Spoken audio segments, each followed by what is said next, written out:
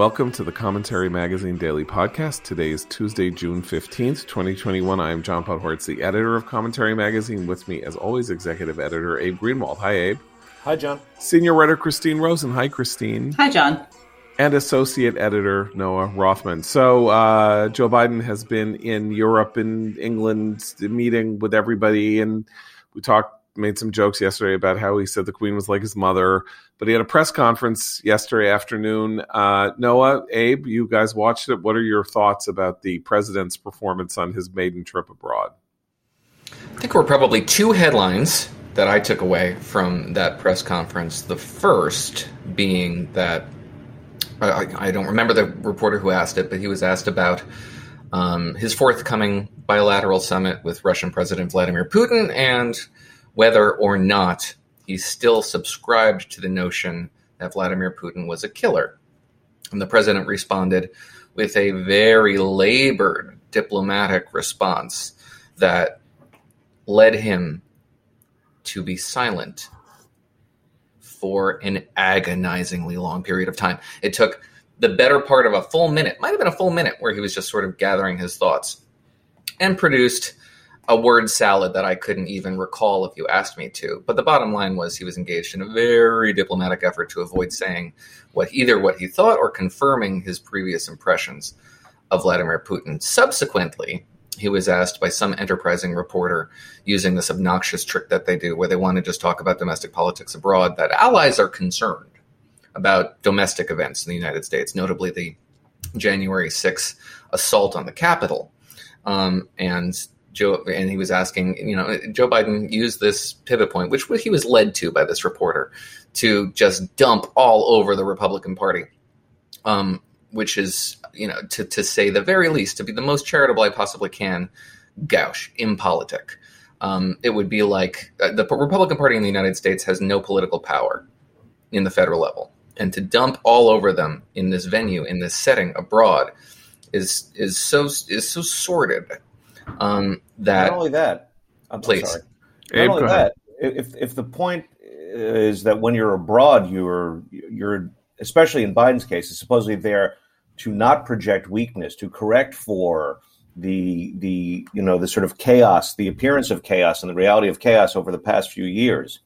To go there and talk down the Republican Party actually says terrible things about the state of America to the rest of the world. That is a very weak place for him to project us from.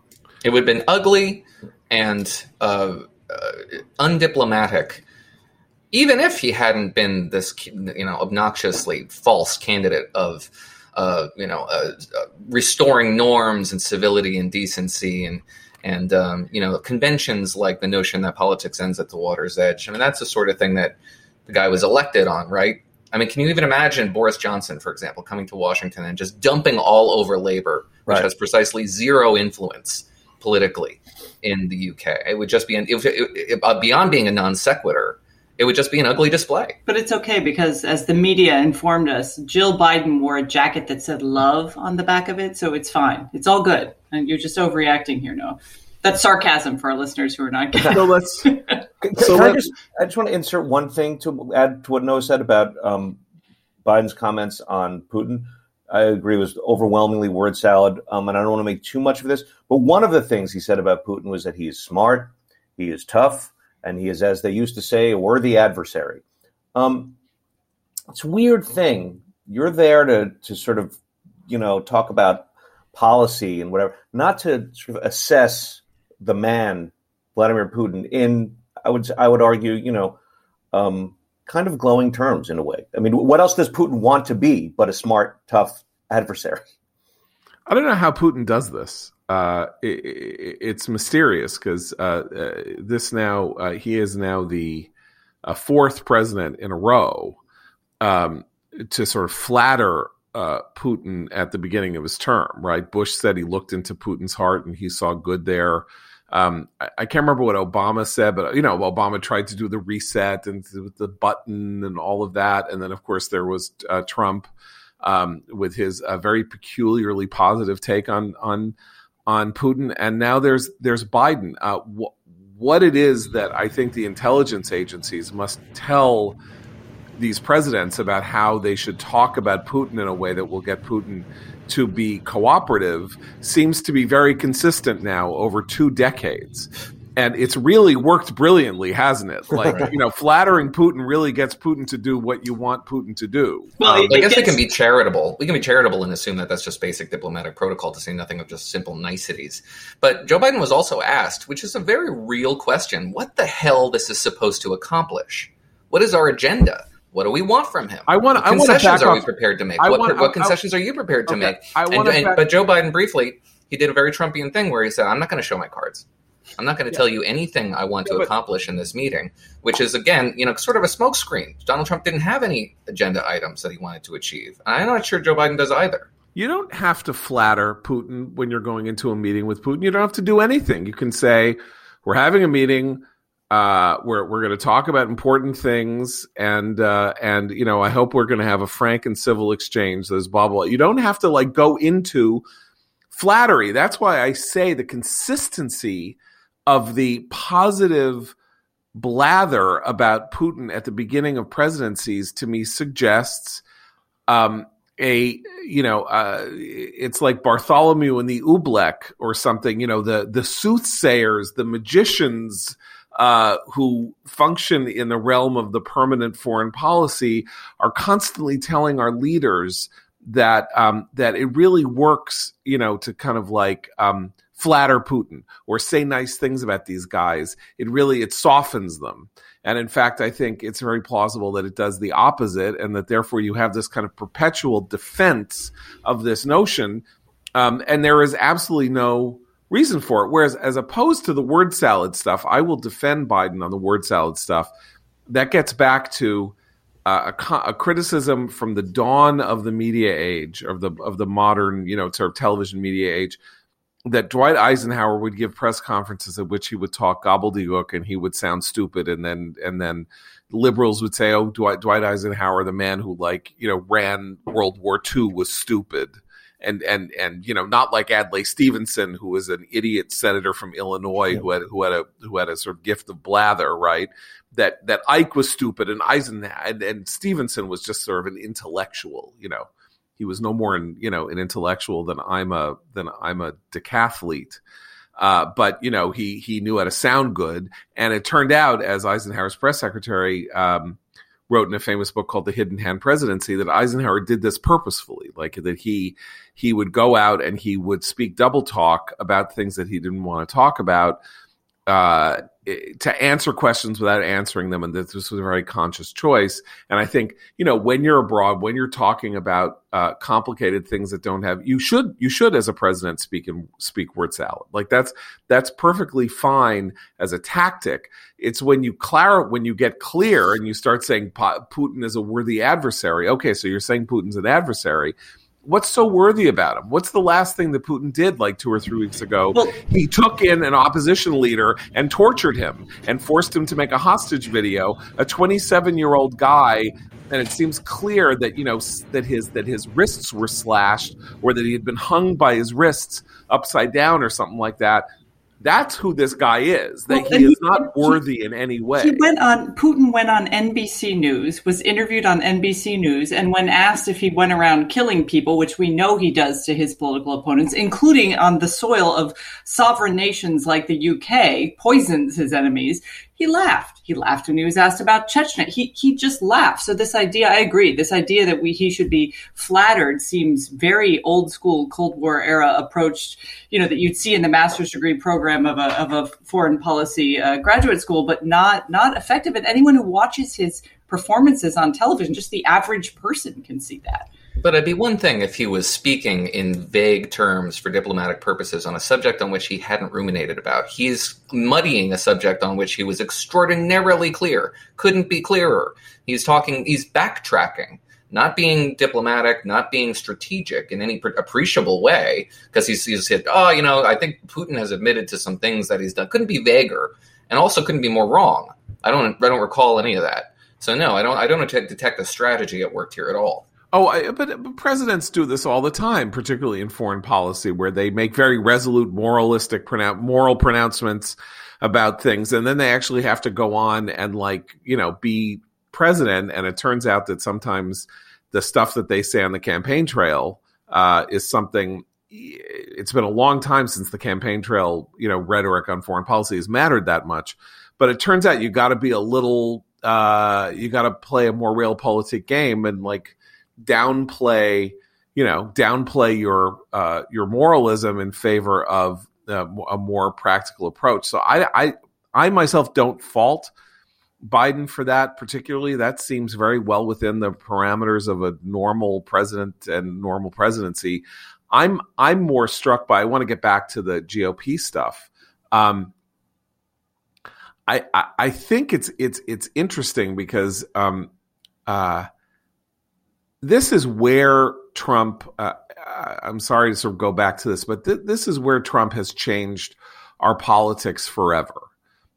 We thought that Obama, who would sometimes criticize domestic rivals abroad, that Obama had sort of changed all the rules because he did this in a very glancing way sometimes. Trump, of course, upended everything, and nobody is going to do the kinds of things that Trump did. And so by opening the Overton window, moving the whatever, Biden can now play the same games, but look like he's kind of more reasonable at it. And that's when you want to know what it was that led people like me and others to say that Trump was unfit for the presidency. It wasn't just his own personal whatever. It was that presidencies have consequences, and the way that our politics will function has consequences, and that he has changed the dynamic. He changed the way in which politicians and people in the United States treat each other, talk about each other, handle each other. He took stuff that was nascent and maybe he just accelerated it because it would have happened anyway. But now there's Biden, who feels free to do something, from a foreign country that if he had been president 8 years ago, he wouldn't have done. It just wouldn't have happened. Nor would the demand have been made of him to do it. And the constant refrain is going to be, well, the GOP deserves it. It's the GOP that doesn't accept the results of elections. It doesn't this, and it's changed everything. It supports domestic terrorism and all of that. All of that may be, kind of like the excuse. But Biden's also going to have to live within the parameters of his choice here. He made a choice to attack the GOP from abroad. And, so I understand that is the generic Democratic idea that the Republicans are recalcitrant. You can't make any deals with them. And so you should say whatever you want to about them. But, Biden just weirdly opens and then closes doors all the time. He sort of opens a door to negotiations on infrastructure, and then he goes on the attack, or he gets mad at Joe Manchin. So he says Joe Manchin, who votes with him 100% of the time, is a Republican. His inconstancy following on Trump's inconstancy is making inconstancy a permanent and enduring feature of the presidency. And that is a huge problem. Well, you can have unstable, having unstable presidents whose policies and whose relation to other politicians and all that are unstable, unpredictable, and irrational means that you don't know where you're going to be at any moment of the day. It makes the ship of state, not only a ship of state, unbalanced. It means that we don't know where we're going to be next week. We don't know how policy is going to work next week or the week after. But he said something a little more extreme than I think we're acknowledging here, because he didn't just say, faux populism, the Republican Party is fractured. He called into question, when asked whether he thought he might be running again against Trump in 2024, he called into question whether the GOP will even exist in 2024. And if you think about this from the perspective of domestic politics, they control all but the Supreme Court set aside, they control government right now. The Democrats are the party in power. And to suggest or hint that you think your rival in a two-party system won't even be around in a few years. Again, totally different circumstance, but imagine if Trump had said that about the Democratic Party, and imagine what the reaction would have been. The reaction would have been, this is a threat. He's going to crush the opposition. There would have been a very different reaction, both to the tone and the substance of what Biden was doing. And I think he has gotten away by being bungling and bumbling and mistaking Syria for Libya and, oh, shucks, it's okay because he's so empathetic. He's gotten away with very confused thinking and very, as you say, John, confused messaging. But eventually that's going to have consequences for him and for his party, or at least it should. I'm just to take a totally weird example out of nowhere. This is not Biden. This is sort of Democrats in general. So Marjorie Taylor Greene, the QAnon congresswoman, loudmouth, idiot, embarrassment, colossal embarrassment, of course, said these horrible things about the Holocaust. So yesterday, she took a tour of the Holocaust Museum, and she came out at the end and said, I've made an error. I made an error. There is nothing comparable to the Holocaust. I shouldn't be comparing things to the Holocaust. But then being asked a follow-up, did not retract her idea that Democrats were acting like Nazis. Okay? So Steve Cohen, congressman from Tennessee, goes on MSNBC and says, well, it's a Jewish guy, goes on and says, well, it's good. It's always good for people to apologize, but how dare she, but she left this other part standing. Steve Cohen in 2011 compared the Republican Party to the Nazis and said that they were Goebbels-like in their messaging. 10 years later, he feels totally free to speak as a sort of pundit, wagging his finger at somebody else. This is what I mean by the Overton window stuff. So Steve Cohen says Republicans are like Nazis in 2011 because they won't, because they don't like Obamacare. And in 2021, Marjorie Taylor Greene says Democrats are like Nazis for whatever reason. And that's beyond the pale. How dare anybody do this? This is how our politics degrade over time. Like, I don't even know what to make of this because Steve Cohen is himself a very weird political figure and does weird stuff. But the fact that he actually himself had to kind of backtrack on what he had said. He said, I didn't really call them Nazis. I just said they were like Goebbels, which is an interesting, distinction to try to make. You can read about this in Jewish Insider, the very fine daily newsletter. It's as though it literally is the case that you can say anything, and your past history, whatever you said before, all of that will be discounted by people as long as they're on your side. And Biden is now proving this, as sort of Noah indicates. Like, I'm the guy who's going to turn the temperature down. I'm turning the temperature down. I'm restoring normalcy. That's the kind of person I am. And then he makes a direct partisan attack on foreign shores. Like, okay, good. So you're Trump. You're just Trump too under those conditions. Well, the other hypocritical thing that Biden says, so it's not only is he claiming to turn the temperature down while dumping on the other party abroad, what about all the proclamations that America's back, baby, America's back. We're back. This is America's back. Going abroad, praising Putin and knocking your own domestic other party. Taken in total, and I'm sorry, John, I understand the word salad sort of thinking that you're saying, but taken in total, with his talking bad about his domestic political antagonists and praising Putin, the overall projection of weakness, I think, is quite massive here, and in no way does it scream America is back. Look, I can't deny that. I don't know whom America is back to. Right. by the way. That's part of the issue here is he's going around saying America's back. And, we read this stuff about how now Europe likes America again.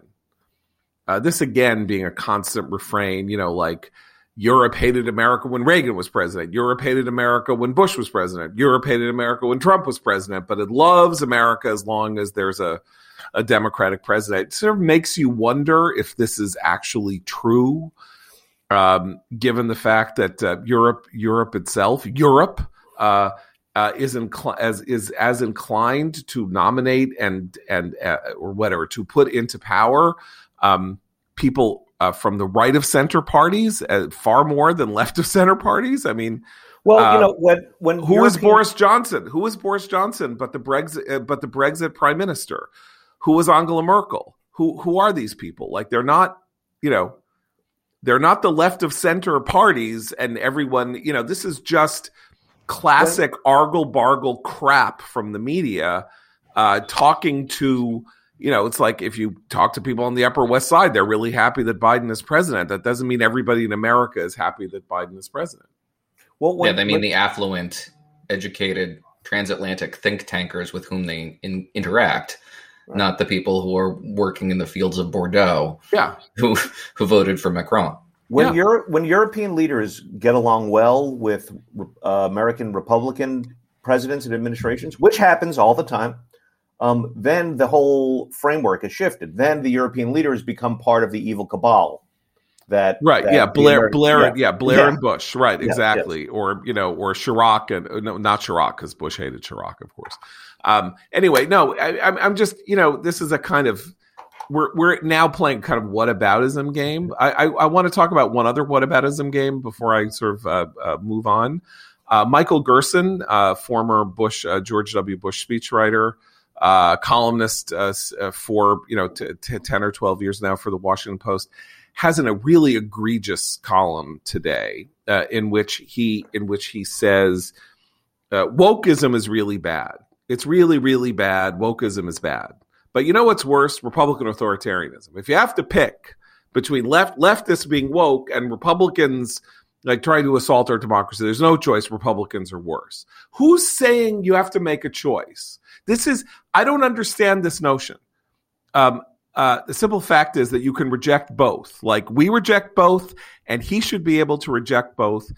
And the fact is that he is one of these people who has become so consumed by his own fake virtue in theoretically opposing people who are nominally from his own party and his own deep emotional pain and upset at the Republican Party's radicalism and all of that he is now defending the Democratic Party's cowardice in confronting its own authoritarian, near totalitarian wing with its own grotesque and monstrous logic about the root cause evil of the United States. I mean, that is bad. That is bad, bad, bad. And Michael Gerson is bad. And I'm saying this right here now. Bad. Mike, you're bad. That was a shameful piece of work. It's positioning masquerading as principle, right? It's positioning oneself in a very polarized political and cultural environment, calling it principle. And I agree. He should be able to say it's both. My question is, why won't he say? It's not just that he's bad. It's that there's some reward for signaling to the other side on matters of race that he feels he must do in the position he holds. And that's a broader challenge, I think, if you are a conservative intellectual.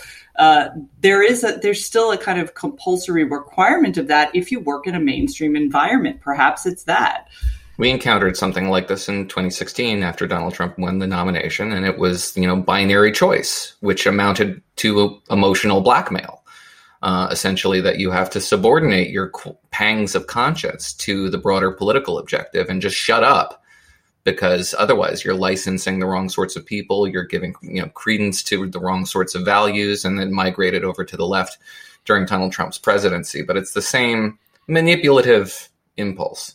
Look, I just reject the notion that we are being compelled to choose between people who say that the election was stolen and people who say that the United States is it was born in an evil original sin from which it has never recovered. To call that a false choice is the understatement of all world history. But those are the loudest voices in the room right now. That's the problem. So how do you mute those voices or allow the more complicated argument in when those are the two people shouting at each other? Because that's what he is supposed to do. That is what Michael Gerson, as a high principled op-ed columnist who is supposed to tease out the strands of confusion. I mean, this is not a problem for Jonathan Rauch. This is not a problem for a lot of people. It's not a problem for Commentary Magazine. It shouldn't be a problem for him. And it is the case, I think, that you're right, that he is paying some form of obeisance consciously or unconsciously to a mindset that says, if you don't say X, you are effectively saying Y. And all of intellectual life, in fact, imposes on people who hold ideas, who believe that ideas are more important than partisanship or something like that. The ability to say that you can say that two things are bad on both sides and not somehow be responsible for advancing the interests of another side. Anybody want to defend? I mean, let me put it this way. Is there a defense of the idea? I'm playing devil's advocate here. Is there a defense of the idea that wokeism is a theoretical construct and the attack on democracy represented by Republicans refusing to accept the election is a practical problem that is there a defense for this view? One is an idea, and that idea is vague and evanescent and doesn't really have practical consequences. And the other actually affects like how we're going to go forward with elections and how we're going to, change the way things work. Yeah, not at all. Okay. Only because there are so many practical consequences to wokeism, from hobbling of police, which means more crime everywhere, to the institution of critical race theory, which screws up our curricula and training, to demonization of certain aspects of scholarship. So much of it is made official and institutional and carries with it very real consequences. I will posit a theory, one I don't subscribe to. But while we're doing the so we're all being devil's advocates here. Right. Go ahead. Wokeism as a practical matter is injurious to the social fabric, as evidenced in part by, and most recently, the Biden administration's effort to subvert the Equal Protection Clause in the 14th Amendment by distributing COVID relief funds based on race, which was subject to an injunction in the courts. But if that's the sort of thing that becomes a creed to which Americans subscribe, then we're headed towards a dark age. However, the Republican Party's new ethos, and I'm writing a little bit about this on Today, on the right, and it's not a dominant ethos, but it is one that has a lot of very prominent subscribers, and you hear it every day on the airwaves on the right, and you read about it, is in this antipathy towards procedural liberalism. The adjective modifying liberalism there serves no purpose other than to suggest that the noun is sort of grubby and supervisory and ephemeral and unequal to the cause, and that liberalism itself is unequal to this cause, and therefore we should marshal all the forces at our disposal, institutions we control, institutions we don't control, to wield a cudgel to bludgeon our enemies back into submission. That is a very popular view on a small subset of the right, but a very vocal subset on the right. And that is a species of an authoritarian tendency that I think we should all be hostile towards, suspicious of, and work against. It's also comic. Oh, go ahead, Christine. I was just going to say, not that we have a book club, but if we did, I would recommend all of our listeners reread if they've read it once before in college, as some of us did, The Captive Mind, Milosz's look in the 1950s from the inside of what he called enslavement through consciousness, how totalitarianism works for intellectuals and why it worked, the accommodations they felt they had to make and their rationale for doing so. The book was interesting because at the time, even the really rabid anti-communists were treated as suspect because they thought he wasn't tough enough on communists and on the authoritarian mindset. But what it does is, I think, get to this question we're asking, which is, how do you have a complicated discussion of a lot of these ideas without being called an enemy of one side or the other, or without giving cover to ideas that you actually don't believe but feel should be aired in the public sphere, for example?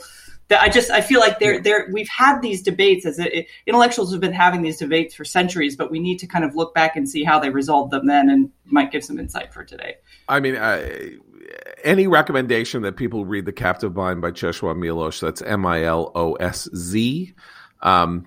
If you haven't, go to Amazon, put it on your Kindle, however you read. It's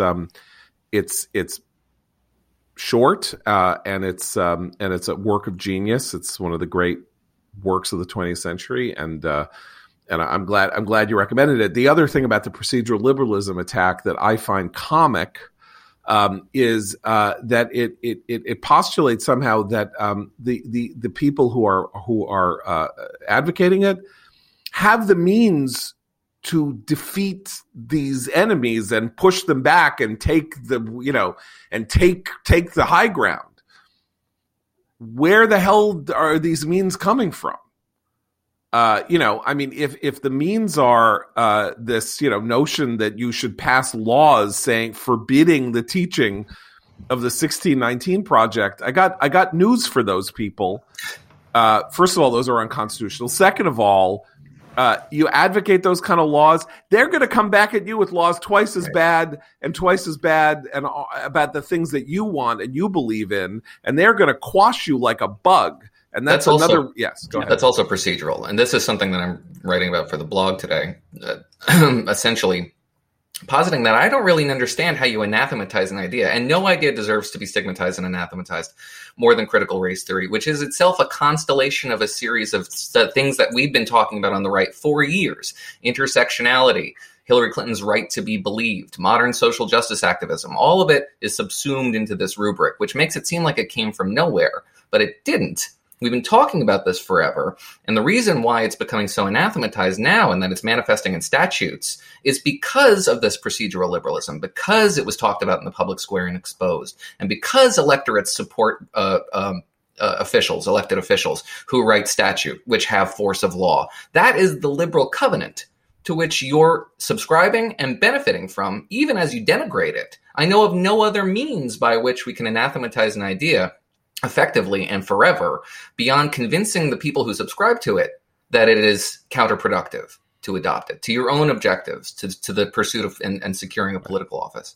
Well, mostly, I think there are two ways that happens. One of which is that the idea is imposed in part, and then the consequences are so horrific that it is either decisively and consciously rejected, or more to the point, slithered away from, as though it was never tried, or as though you never said that it was something you supported. And you see this in the way people are the gaslighting on critical race theory, where supporters of it say things like, I don't know why anybody says critical race theory.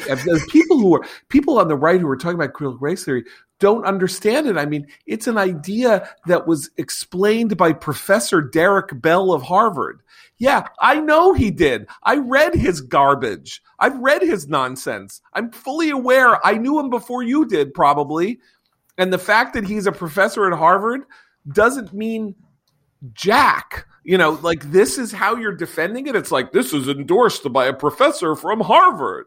Yeah, the Unabomber went to Harvard, so yeah. Yeah, and there's a professor from Harvard who claims that aliens are running the United States, by the way, a tenured professor at Harvard, whose name I can't remember right now. And these tenets were sort of adopted in the dark of night. They weren't subject to any sort of vote. It's not like taxpayer-funded institutions started forcing their white employees to internalize the racial discrimination and confess to it, or to the Biden administration, trying to distribute funds in racially discriminatory ways. All this stuff happened behind closed doors because they're afraid of public scrutiny, right? Because the public won't accept it. So why would you limit public scrutiny to this idea that doesn't generate a lot of support when it's actually subject to a genuine debate on the subject? What their advocates fear is a genuine debate. Why would you adopt those tactics? Well, I agree, and I don't approve of any of these laws that are trying to outlaw the teaching of specific things. But I will say, from the view of a parent with kids in public schools, there's a sort of feeling of frustration and anger that there is no way to stop this stuff from being taught to your kids. And what do? You can complain. I've complained. I have friends who've complained. And, when my kids brought home worksheets that's where they're supposed to talk about their, white privilege and whatnot. You can complain. It doesn't change the system. The system it doesn't change your system. Right. But it doesn't change your system. This is why parents appeal to legislators or to school boards or whatnot to have these draconian overreactions, because they feel like this has been going on for so long and they've tried to change the system. But those school board meetings that are overflowing have been effective. Those local races that hinge on this sort of thing have turned decisively against this sort of thing. And if you try to adopt some sort of statute, you're only going to force these institutions like yours, Christine, in a deep, deep dark blue area to hold fast to this idea as some sort of a deterrent in our ongoing cultural culture. Yeah, I agree. No, that's true. In part, that's true. But I mean, so what we're talking about, is that case by case, school by school, school district by school district, this is going to be subjected to the real world testing of how much parents are willing to take. What happened here, what has happened, and I'm sympathetic to I'm obviously ideologically sympathetic to the force behind it, but is that this stuff was removed from there and taken into state legislatures, which simply used it as the latest a polarization, right? Political weapon. Weapon. And it's kind of more important than that. And I know that's a weird thing to say because nothing is more important than politics in a politicized time. And but it is kind of more important than that. And it is desperately necessary that these fights take place at the school board level, because if they happen with, voted on by politicians in state houses who actually who haven't read Derek Bell and have no idea what they're talking about, and simply know that they heard something and they're someone came to them and they can't defend it. They don't know why they're against it or for it, except that liberals like it, and that is a terrible, terrible way to win an argument. It's the worst possible way to win an argument.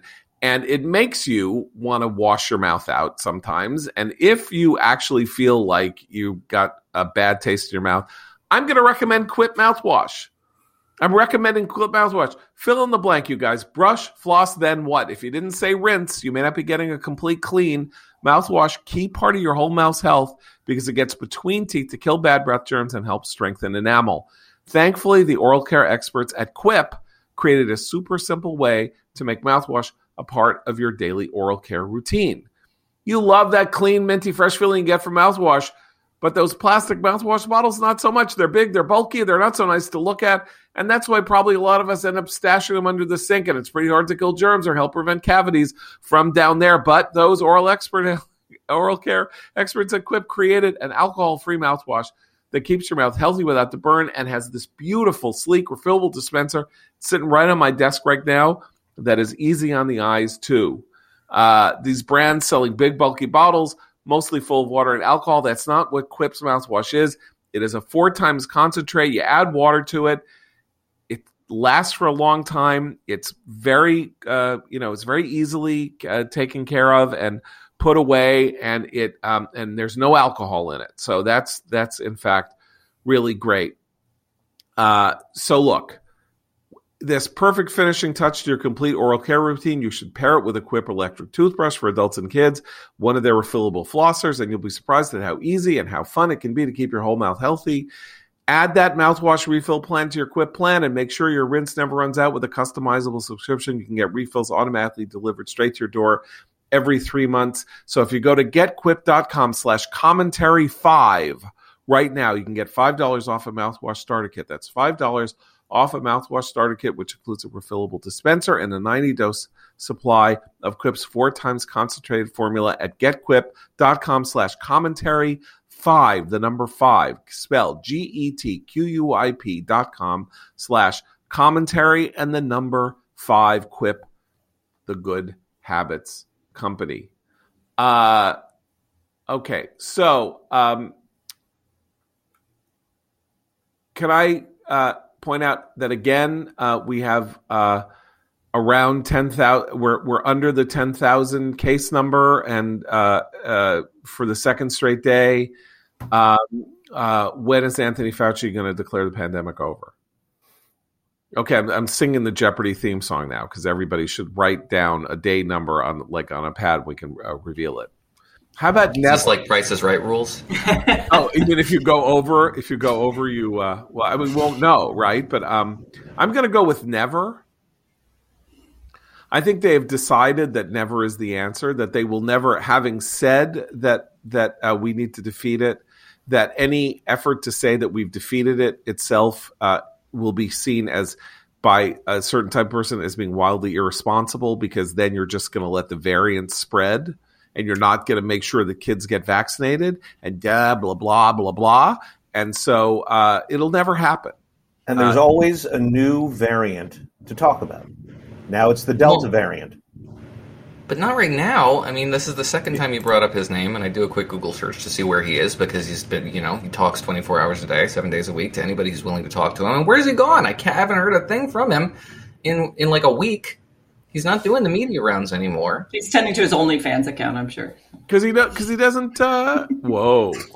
Sorry. Wow. Okay, I enjoyed that. That was. Sorry, listeners. I liked it.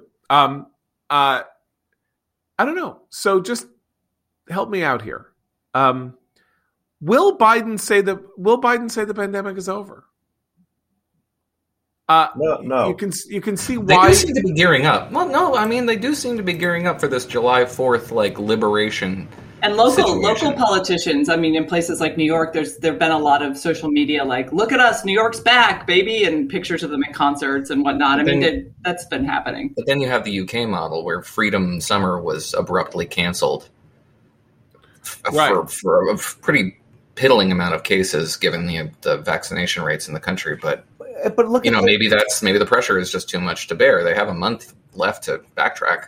But did you see how the G7 leaders greeted one another? Elbows and masks. Yeah, they're all their families and all their husbands and wives are vaccinated. Elbows. But at the tea party later with the Queen, none of them had masks on. So they're modeling. What is it that they're modeling? This is what I don't understand. Well, no, but we are now getting to a point where we have to ask ourselves, what is the obligation, the general social obligation toward the unvaccinated? My friends of mine who are involved in this effort, doctors and things like that, are worried about variants. The idea is not enough people are getting vaccinated. Variants can break through. Maybe even these won't break through, but something will break through. Something will test the efficacy of the Pfizer and Moderna vaccines in a way that is worrisome. And we're just, this population is out there and they need to get vaccinated. And I'm saying at some point they are not going to get vaccinated. At some point you have to say, it's out there. We're on track for 70% of adults over 18 to be vaccinated because we're already at 65% with one shot. If people just, get the first shot over the next 3 or 4 weeks, by July, by July 4th or July 15th or something, we'll probably be around 70% at least partially vaccinated. And by August 1st, 70% fully vaccinated over 18. There is very little risk for people under the age of 18. And we'll be done. And then the fight's going to be how, and there's a very weird piece in the Wall Street Journal this morning about how it's constitutionally unacceptable for colleges to mandate that students be vaccinated by the fall. Really? They have to get all kinds of. Well, it's the emergency use issue, right? Like if it's approved by the FDA, then they can mandate it, as they mandate many other vaccinations for college students. If it's still under emergency use, I don't think it's legally. I legally think they're right. They can't mandate it if it's still under emergency use authorization. Well, I mean, they're private institutions, legally schmeegly. They're private institutions. They can say, they're allowed to. That's a liability issue, then, right? I don't know. They can as we know, they can rescind admissions for somebody for a TikTok they made 72 years ago. So I don't see why they can't rescind an admission people don't have a legal right to be at a private college. The thing that is getting to me is that the anti-COVID vaxxers have been perpetually looking for a fight that they're not getting. No one is demanding that they do this thing that they're saying people are demanding that they do. No one is changing the face of the culture and the society to be a sort of like a two-tiered vaccine system. It's not happening, and they go on and on and on. It's like the joke, like, how do you know if someone's vegan or something? They'll tell you.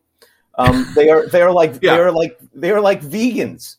I know. And the maddening part is that they don't want anything, right? So they don't want the vaccine, and they don't want masks, and they don't want nothing, and it's fine. And in fact, I think that the arguments over small children and all that having to wear masks in some bizarre is itself an argument worth having, but it's not worth having this argument with an adult. I'm sorry. So wear your mask or don't wear your mask. I don't care. Right. I don't care if you get COVID. I don't care if you die. It's that simple. So die or don't die. I don't know you. If you're related to me, I would be unhappy if you died from COVID. If I'm not related to you and this miracle has happened that can keep you from getting COVID and you don't do it, then fine, don't do it. Don't ask me to care. And also, don't ask me simultaneously. I wish there were a two-tiered system. How about that? I wish there was. I spent days desperately trying to get an appointment for myself to get vaccinated. I got vaccinated early. I was done. And then I'm still like riding the subways in New York having to wear a mask because of you. So I just want to say, it is the mirror image of the left-wingers who scream about some massive system of oppression that doesn't exist. Right. This is the right populist version. They have now figured out their. Now I got to attack somebody. Go ahead. Just because it's right, just to lean into the right populism thing, because what you're describing is a tendency almost exclusive to the right. You're not talking. There's plenty of people on the left who dislike vaccines, but they're double masking, triple masking, never leaving their house again. What you're describing is a right wing philosophy, but it's not a conservative philosophy. It's the decline of the idea that personal responsibility is a virtue and a value and one to which you should subscribe. It is this populist idea on the right now that society is responsible for your lot in life, that society needs to change to accommodate your personal conditions, your beliefs, your values. And it is, one of these things that we should be lamenting about the decline of conservatism as a principle and a philosophy. Can we speak about the repulsive and repugnant Andy Slavitt, who somehow mysteriously was relieved of his emergency position as head of the COVID response under Biden? We were informed that he basically was only there temporarily and had to leave, and for some reason or other, and God only knows what the hell that's about, because people don't leave administrations when they just started. And I'm glad he's gone, because he's disgusting. And he went on, was disgusting for a year on Twitter before Biden became president. And he was on CBS This Morning yesterday and announced that the pandemic wouldn't have been as bad as it was if Americans, quote, had sacrificed a little bit more.